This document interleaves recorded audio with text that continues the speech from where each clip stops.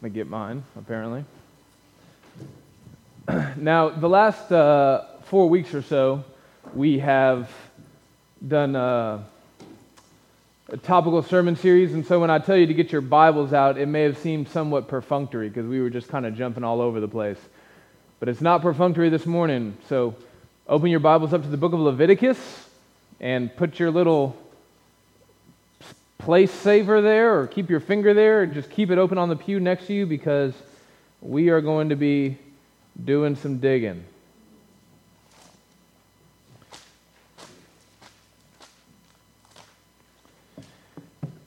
We're in chapters 13, 14, and 15, primarily chapters 13 and 14, I'll explain later, of Leviticus this morning. And this is the place where most people's yearly Bible reading plans go to die, right?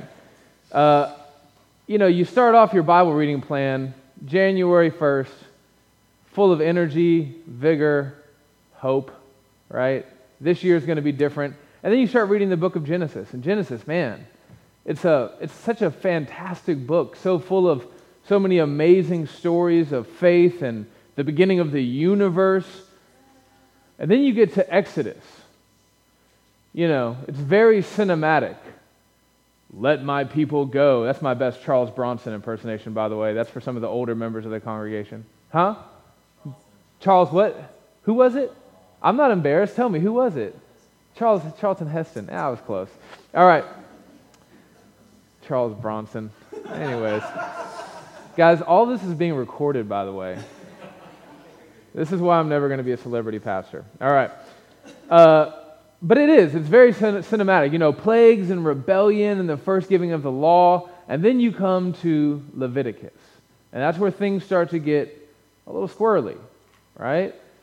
The first 5 chapters are all about sacrifices. It's a little bit of a slog, but for some people there's enough blood and entrails that it can kind of keep you going. It can keep your interest. And then, if you can power through, you get to chapter 10 and you have the story of Nadab and Abihu and God's judgment against them for not worshiping Him according to His rule and standard. And that's, wow, that can really reinvigorate you, keep you going.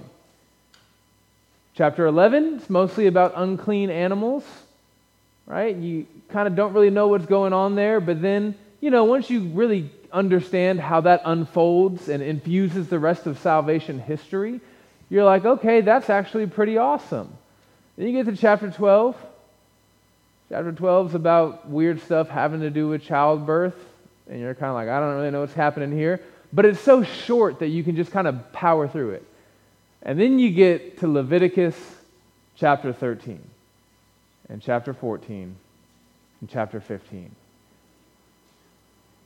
And it's just full of a bunch of weird stuff, and you just don't really know what to do with it. And it's so long. It's just page after page of the weirdness. So some of us will just kind of casually skim through it. Leprosy, got it, check, discharges. Some of us will just skip those chapters entirely because it's like, listen, what it's really all about is not quitting. So I'm just going to skip the hard parts and keep going, and that's kind of how you justify that. What if we just stop? What if we just slow down and really consider these chapters and what they have to say and why they're in God's Word and what they might mean for us today? Is it possible that these super strange chapters in the middle of the book of the Bible that we almost never read might actually have something to say to us today? Well, I think they do. You remember Paul told Timothy, his son, his protege, the one that he was training up to be, the torchbearer. He says, all of Scripture is breathed out by God and profitable for teaching, for reproof, for correction, and for training in righteousness, that the man of God may be complete and equipped for every good work. Now that all Scripture there doesn't have an asterisk next to it that says, except for the really weird parts of the Old Testament. Those parts have no value in training for righteousness. No. All of Scripture is breathed out by God, and it can do us good. Now, when we think about things that are helpful, we tend to think about things that are simple and clean and well laid out. Wouldn't it be great if there were some nice graphics to go along with it? a kind of paint by numbers thing, and something that you'd see at Lifeway, just really accessible, written in modern English. Friends, what I've found is most of the time that kind of stuff tends to be less helpful, somewhat superficial. The stuff that really gives us spiritual life, the stuff that really brings about change in our lives, is usually stuff that we have to wrestle through, we have to slog through, we have to put on our thinking cap and try to work through. So I think that that's what's going to be good for our church to do this morning. So we're going to dig in to these chapters in Leviticus. So let me pray and then we'll get started. Father, we thank you for this book. We thank you that you've revealed yourself to us in this book. And we thank you that as we study it, we will perceive more and more of who you are, and we will be changed from glory to glory until you call us home. Amen. So, I know that it's been a while since we've been in the book of Leviticus, so let's take a moment to remember what the book of Leviticus is all about. The book of Leviticus is all about holiness. God is holy. He has rescued his people from slavery in the land of Egypt. He's taking them to the promised land. And he says, listen, you are to be like me. You are to be distinct, different from all the other nations of the earth. You are to be holy. That's what the book of Leviticus is all about. That's what the sacrifices are about. That's what the clothes are about. It's a holistic understanding of holiness. It's not just moral purity. Every aspect of the Israelite life was designed by God to say something about who they were and who they belonged to, from the clothes that they wore to the way that they treated their wives, caring for the poor, the food that they ate. It was all supposed to be a compounding reminder to them and to the nations that they were called to holiness. Now, the same thing is true in matters of personal and community health. It was all about holiness. In these chapters, we see the concept of holiness bound up in medical, ceremonial, and spiritual issues. Medical, ceremonial, and spiritual issues. Now, our modern mind likes to keep all of those things cleanly and neatly separated in their own categories, right? Kind of like kids who don't want anything on their dinner plate to touch anything else, right? Your corn doesn't touch your mashed potatoes, doesn't touch your salad. Well, that's how the modern mind thinks about things like health and spirituality. The two just kind of don't really have anything to do with each other. But that's not true for the Israelites. That's not the way that God designed their lives to work. And I think that'll make more sense by the time we're done here. But I've got 3 points for you this morning. 3 points. Point number 1, the healthy community. Point number 2, the healed community. And point number 3, the holy community. Healthy, healed, holy. I'll give them to you as we go. So point number 1, the healthy community. It may come as somewhat of a surprise to you to find out that modern medicine, medicine as we know it today, what we would call effectual medicine, didn't really come into existence until about 100 years ago. Even a couple of centuries into the scientific revolution, the best doctors in the world were still sticking their dirty fingers into bullet holes, and they were still primarily concerned with balancing humors and investigating the miasma in certain areas where disease epidemics were breaking out. For the vast majority of human history, treating medical issues in a particular community looked very much like what we find in these chapters of the book of Leviticus. And actually, the quality is much lower than what we find in these chapters. So let's talk a little bit about what we're dealing with medically in these chapters. In your English translations, as you just kind of skim through the pages of 13 and 14, you're going to see the word leprosy a lot. Leprosy, leprosy, leprosy. Well, that's kind of a lazy junk drawer English translation a word that's used to talk about any number of different skin diseases that were present in the ancient world, okay? It is with 100% certainty that the vast majority of skin diseases talked about in these chapters and elsewhere in the Bible, that they aren't what we know of today as Hansen's disease, okay? A disease that attacks nerve cells and deadens them so that you can't feel stuff and you end up losing fingers and noses and toes and feet. That's not what we're talking about. Rather, these chapters deal with skin ailments like ringworm, eczema, vitiligo, what we know of today to be a staph infection. Now, you can clearly see that what we're dealing with isn't what we think of when we refer to leprosy when you look at verses like chapter 13, verse 38. Go there with me. 13, we're going to start in 38. When a man or a woman has spots on the skin of the body, white spots, the priest shall look, and if the spots on the skin of the body are a dull white, it is leukoderma, that's vitiligo. And that has broken out in the skin, he is clean. If a man's hair falls out from his head, he is bald, he is clean. And if a man's hair falls out from his forehead, he has baldness of the forehead, he is clean. Some of y'all have that, by the way. He is clean. And we could just kind of keep going on, but you see that just by looking at 3 verses kind of back to back to back, you can see that they're looking at any number of different skin ailments and diseases that are not in any way kind of like leprosy of what we know today. You can see it. Go to 13, starting in verse 13 and going down to verse 17.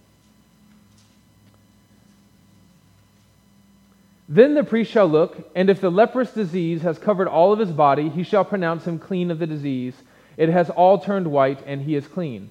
But when raw flesh appears on him, he shall be unclean. And the priest shall examine the raw flesh and pronounce him unclean. Raw flesh, what we would call an open wound, is unclean, for it is a leprous disease. But if the raw flesh recovers and turns white again, that is, if it heals up and scabs over, then he shall come to the priest, and the priest shall examine him. And if the disease has turned white, then the priest shall pronounce the diseased person clean. He is clean. Now what you see here is the priest is acting as a sort of doctor for the people. Now, that word doctor wouldn't mean anything to people in this time. It wouldn't mean to them what it means to us today, but that's kind of how we can understand what he's doing. He's kind of acting as a doctor. When we went to the jungle, I was a paramedic, and if you know anything about the medical hierarchy, you know that a paramedic is not like an uber-trained medical professional. I was trained up a little bit higher because I had to be a medic in a war zone, and there's not always a doctor around.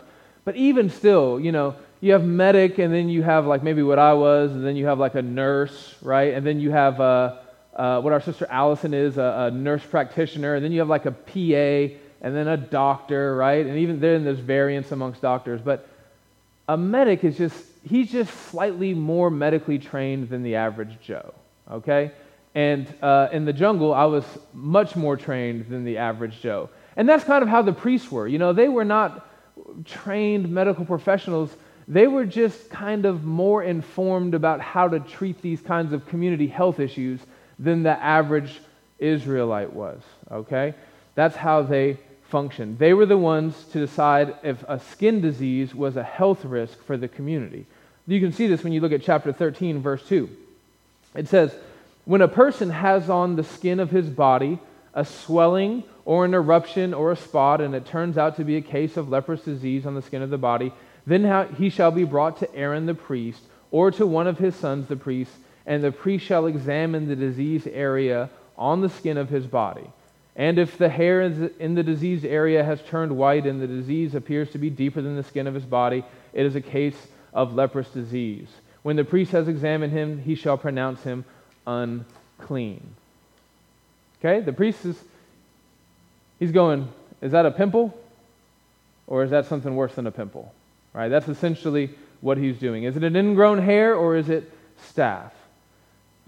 Now, this process usually involves just a basic evaluation of the skin, a further observation and follow-up, and then a judgment about risk or lack thereof. Okay? And honestly, when it comes to skin infections, that's not very different than the way things happen today in modern medicine, right? I even checked with one or two of our medical professionals in the congregation to make sure I wasn't saying something silly here, but you should know that more often than not, when you go to your family doctor because you've got a skin infection or a rash thing, and you lift up your shirt and you show her your rash, your general practitioner probably doesn't know what that is. Yeah, she could probably take an hour and go look it up and try to find out and diagnose the exact infection, but a lot of the time they just go, yeah, let me give you some steroid cream, keep an eye on it, make sure it doesn't get bigger or redder or grow teeth, and then, come back to me if things start to get bad, or let me know if it gets better. Now, there were additional public safety measures put in place beyond just pronouncing the person clean or unclean based on their skin disease. Priests would examine the garments of the clothes to make sure that whatever was causing the outbreak of the skin infection didn't persist in things that would continue to spread it. So look at chapter 13, verses 47 through 52.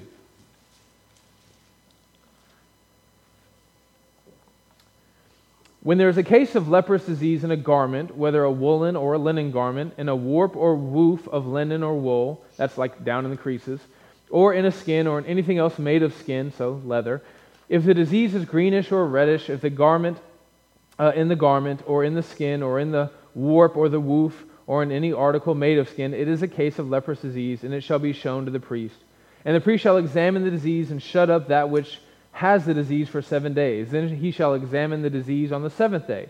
If the disease has spread in the garment, in the warp or the woof or in the skin, whatever be the use of the skin, the disease is a persistent leprous disease, it is unclean. And he shall burn the garment or the warp or the woof, the wool or the linen, or any article made of skin that is diseased, for it is a persistent leprous disease, it shall be burned in the fire.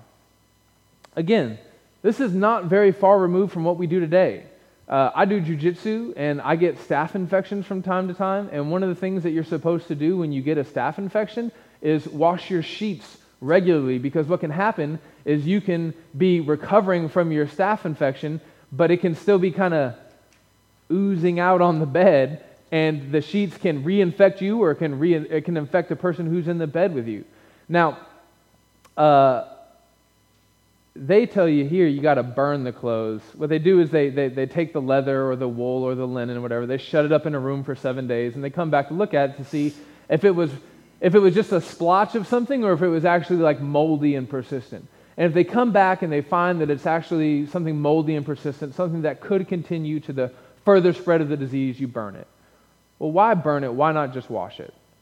Well, there's just a couple of practical reasons. Namely, you think about the fact that you're in the middle of the desert. Okay, water is not readily abundant, and if it is abundant, the ability to wash stuff every day is probably not possible, so it's probably just easier to go ahead and burn it, get rid of it, and then get some more linen or leather or what have you. Okay? Now, these laws addressed the person and their skin, they addressed the clothes that they wore, but they even addressed environmental factors that could be causing outbreaks. I mean, it's amazing. It seems just like a modern community health textbook, just in older, weirder language. Look at chapter 14, verse 43.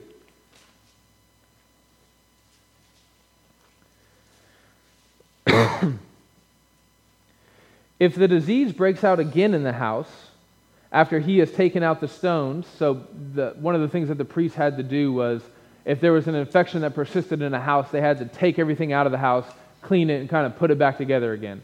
I know that sounds weird to you because your house is a modern American house. It was much easier to do this with an ancient Israelite house, which was basically just some mud and sticks and rocks, okay? So you had to clean the whole house. But if it breaks out again after he has taken out the stones and scraped the house and plastered it, then the priest shall go and look, and if the disease has spread in the house, it is a persistent leprous disease in the house, it is unclean. This sort of thing, again, still happens all the time. You think about mold growing in basements. We actually had to put a fan in our bathroom because no matter what, the moisture there was so high that mold just kept growing on the walls no matter what we did. Now, in 14:46 through 47, you see a policy and procedure that should seem super familiar to you. Go to 14:46 and 47. Moreover, whoever enters the house while it is shut up shall be unclean until the evening. And whoever sleeps in the house shall wash his clothes, and whoever eats in the house shall wash his clothes. So basically, this house is infected. We know it for a fact. The priest has examined it. And anybody who goes in there needs to make sure that they wash themselves, they take care of themselves, they try to make sure that they don't spread it to anywhere else. When I read this, I just thought about Moe's Barbecue recently. They had to close down for like 3 days because they found out that one of the workers had the coronavirus.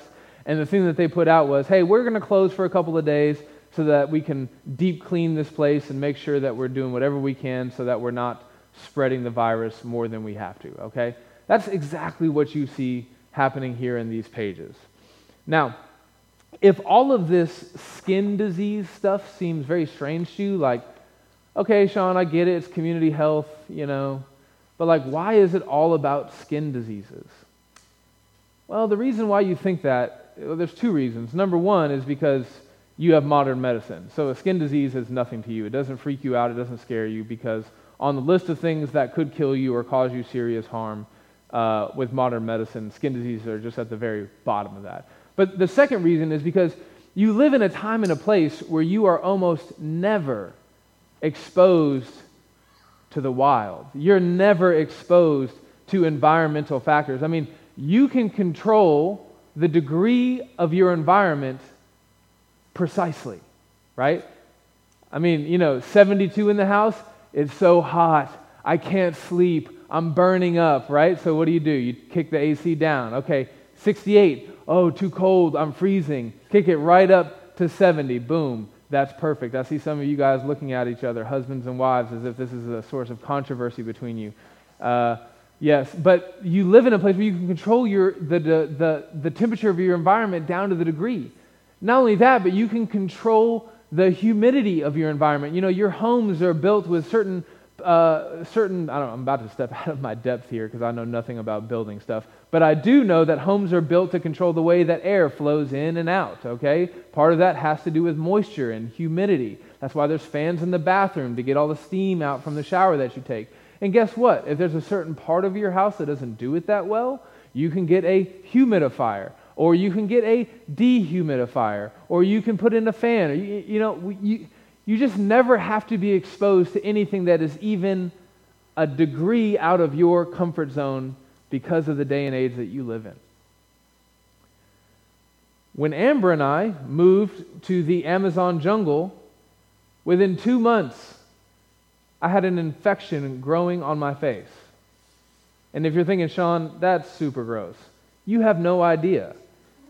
It was grosser than you can imagine, and it was on my face. I couldn't do anything about it. There was no doctor I could go see. They had witch doctors in our village and in every village down there, and their answer for everything was Violetta, this little purple stuff that, you cut off your arm, you put some Violetta on it. You got a skin disease, you put some Violetta on it. Your kid's not growing, you put some Violetta on it. That was it's kind of like multivitamins for your parents' generation.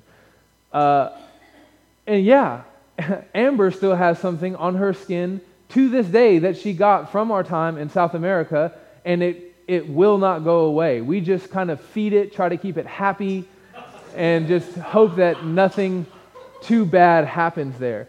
But, if you lived in somewhere just basically outside of the affluent West where you had to be even slightly exposed to the environment around you, these chapters would make a lot more sense to you. It would make perfect sense to you. So, point number 2, the healed community. The healed community. So we've seen that all of chapter 13 and chapter 14 is basically concerned with diagnosing and containing various skin diseases. Chapter 13. Chapter 14 is mostly concerned with the cleansing process. Now, it is super important that you read chapter 14 carefully. If you misunderstand chapter 14, you're going to think some pretty wonky stuff. As a matter of fact, chapter 14 of Leviticus and other places like it have been used by certain critics of the Bible to point out that this is really just a backwards book. You know, they say that chapter 14 is like some kind of ancient Near Eastern shamanism, wherein, you use bloody pigeons and hyssop to get rid of diseases in your community. And doesn't that show you then that this book is not from God at all, but rather is just the invention of early people who happen to believe in this God called Yahweh? Well, friends, unfortunately, those attacks on the trustworthiness of Scripture and the inspiration of the Bible are just lazy. Well, not unfortunately, I guess fortunately for us. Let me just show you what I mean. Let's just go to chapter 14, verses 1 through 3.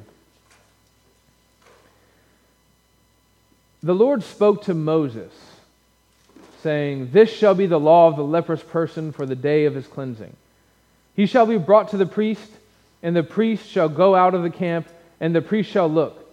Then if the case of the leprous disease is healed in the leprous person, the priest shall command them to take for him who is to be cleansed 2 live clean birds, and cedar wood, and scarlet yarn, and hyssop. And the priest shall command them to kill one of the birds in an earthenware vessel over fresh water. He shall take the live bird with the cedar wood and the scarlet yarn and the hyssop, and dip them and the live bird in the blood and the bird that was killed over the fresh water. And he shall sprinkle it 7 times on him who is to be cleansed of the leprous disease. Then he shall pronounce him clean, and shall let the living bird go into the open field." Now you can see, if you read this one way, it can seem like this is some kind of, hocus pocus, eye of newt, the toe of a gecko, mix it all in a pot, sprinkle it on you 7 times, and now you're healed of the disease. But that's actually not the case at all, because when you read it says that this ceremony can only take place once the priest sees that the person is healed. Go back and look again, chapter 14, start in verse 2. "This shall be the law of the leprous person for the day of his cleansing. He shall be brought to the priest, and the priest shall go out of the camp, and the priest shall look. Then if the case of the leprous disease is healed in the leprous person, then you do all these things. Then you carry out the ceremony." This ceremony was not a healing ceremony. This ceremony was designed to communicate something about the reality of the healing that had already taken place. And the healing that had taken place, we use the word healing, we think miraculous. That's not what this means here. It doesn't mean a miracle had taken place and now the leprosy was gone. No, friends, the Bible is much more earthy than that. It just means the person has recovered. They no longer have the skin infection anymore. And so now we're going to have this ceremony to celebrate. Now, these cleansing ceremonies, they were rich with symbolic meaning. And just because the symbolism of the ceremony seems strange to you doesn't mean it doesn't have a purpose. Right? We're not going to talk all about the exact details of the meaning of, why the hyssop and why 7 times this, and partly because I just don't know the meaning for all of it. I'm only one man. But the other reason is because you don't have to understand what it all means to understand basically what's taking place here. This is a celebration. This person had a disease that marked them as unholy. We're going to talk about that a little bit more later. Because of that, they had to be put outside of the camp. But now when they're healed and they're allowed to come back inside of the camp, we're going to celebrate. But before moving on to the third point, which deals with that at greater length, I just want to tell you for your own comfort, your own strength and faith as you read weird parts of the Bible, let me tell you that as I've been walking with the Lord, and as I've tried to be a careful student of the Scriptures, I've come across a bunch of different things that just seemed really strange to me, things that at first glance didn't make sense, or things that at first glance seemed like contradictions. And what I've always been committed to is digging in and not just saying, you got to have faith, Well, it all makes sense when we get to heaven. I've been committed to not doing that, but trying to understand God's Word as it really is. and let me tell you, almost every single time, and I'll come back to the Almost every single time that has happened, I've come across something weird or strange or difficult, and I've dug into it, I found a perfectly reasonable explanation. The Bible is a book written by, 40 some odd authors. It's 66 books that runs the span of thousands of years. It's from a culture and a time and a place very different than ours. And it's inspired by a God that is beyond our understanding. So of course there's going to be times when you come to the Bible and things just don't immediately make sense to you. But that doesn't mean you need to discard it. It means you need to dig in even more. Now when I say almost everything I've dug into has made sense. The fact is that I've probably done it 100 times, and there's been 1 or 2 times where I just couldn't reconcile certain things. Or I just couldn't figure out, this is super weird, God, and I don't understand it, and I can't find a good explanation for it. But friends, that's okay. Because a book that you could fully understand would be less than you. But this is not a book that you can fully understand, because it is a book that was penned by God himself. And if the God who wrote this book is not fully comprehensible by your finite mind, neither will his book be. But praise God that he has made his book plain. The Reformers called it perspicuous. All that we need for life and godliness is readily available. All that we need for salvation has been made abundantly clear to us. So if you get to Leviticus and you wonder why these guys had to shave off their eyebrows after they had been healed of leprosy, and you can't quite find the answer for it, it's okay. You'll know one day. Point number 3, the holy community.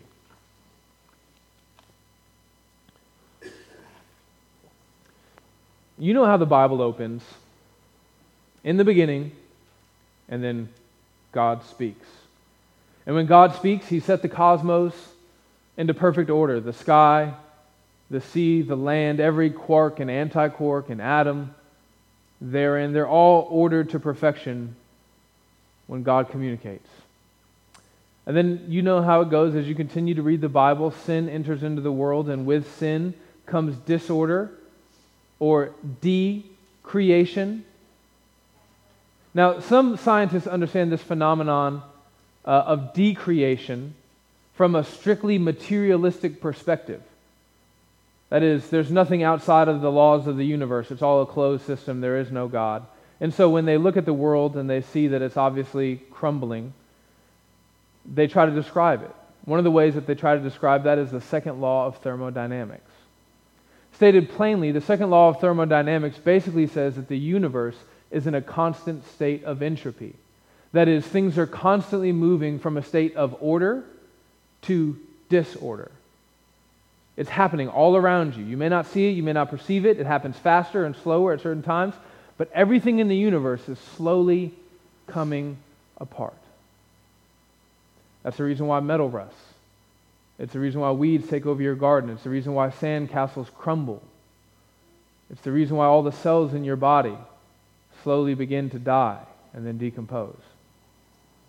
Now, what's interesting about the strictly materialist perspective is that the person who holds it has no answer to the problem of entropy, right? For all the materialist knows, there was nothing that combined with nothing, which then turned into everything, but then that everything is slowly falling apart back into nothing again.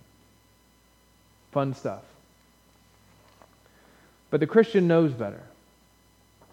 God's people have understood why entropy exists for thousands of years, even though that word never existed. And they've known about God's solution to the problem of the way sin has shot through every aspect of this universe, and the way that this universe is slowly going through a process of decreation.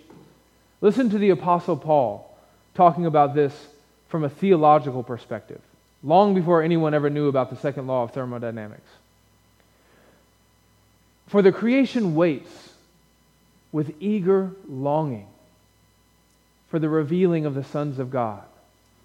For the creation was subjected to futility, not willingly, but because of him who subjected it, in hope that the creation itself will be set free from its bondage to corruption and obtain the freedom of the glory of the children of God. What the Apostle Paul is saying is that all of creation has been damaged by sin. And the only hope for creation is that God is going to one day come and reorder it, reestablish it. Later in the Bible, this is called the new heavens and the new earth. But the point that I'm trying to drive home for you this morning is that creation was not meant to be like this. We were not intended to have cancer and tumors and AIDS and skin diseases. Creation was not meant to be what Paul here calls futile. So these skin diseases that the people of Israel are experiencing here in the book of Leviticus, they are not part of what God originally called his good creation. Now, what does any of that have to do with holiness? Well, you have to remember that holiness, in our minds, oftentimes we just think about moral purity, doing all the right things, not doing all the wrong things. But holiness in the Bible, particularly for the Old Covenant people of Israel, was a much more holistic thing. It didn't involve just what you did morally, it involved all of creation, all of your life experience. So the person who has a dis-ease, a disease, a manifestation of a skin problem, what that's doing is it's communicating something about sin and the nature of the fall and the presence of death in this world. And that would make them unclean or unholy, not in the moral sense, but in the ceremonial sense. So not only do these practices protect the community from a potentially contagious disease, but they also communicate something about death and decreation. Look at chapter 13, 46. We'll start in verse 45. The leprous person who has the disease shall wear torn clothes, and let the hair of his head hang loose, and he shall cover his upper lip and cry out, unclean, unclean. Now, I don't really know what's going on there with the covering of the upper lip, but the long hair, the torn clothes, the crying out unclean, it's almost like what's happening in this room right now with people wearing masks. It's intended to communicate that everything here is not normal, right? That's his way of saying, stay away from me, I might get you sick. But, go on in verse 46. He shall remain unclean as long as he has the disease. He is unclean. He shall live alone. His dwelling shall be outside the camp. The camp is where God's holy people reside together as a holy community. This person has been made unholy by this skin disease. And so temporarily, until they're healed, they go outside of the camp.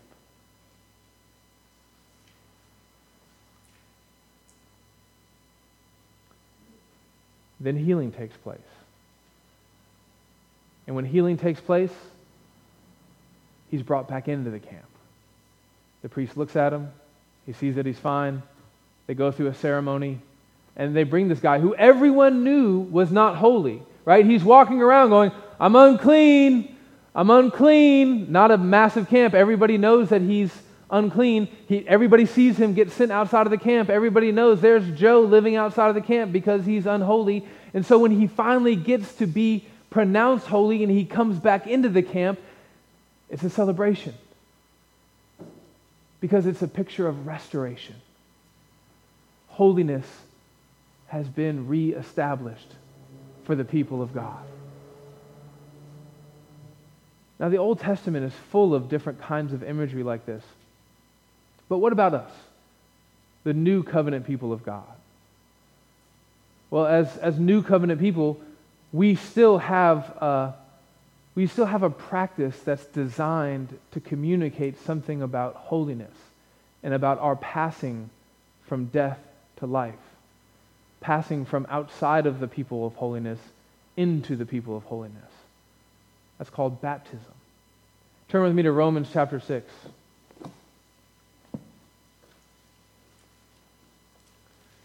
Verse 3.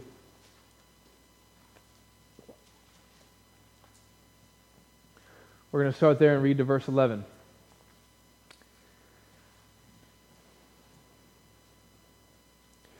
Do you not know that all of us who have been baptized into Christ Jesus were baptized into his death?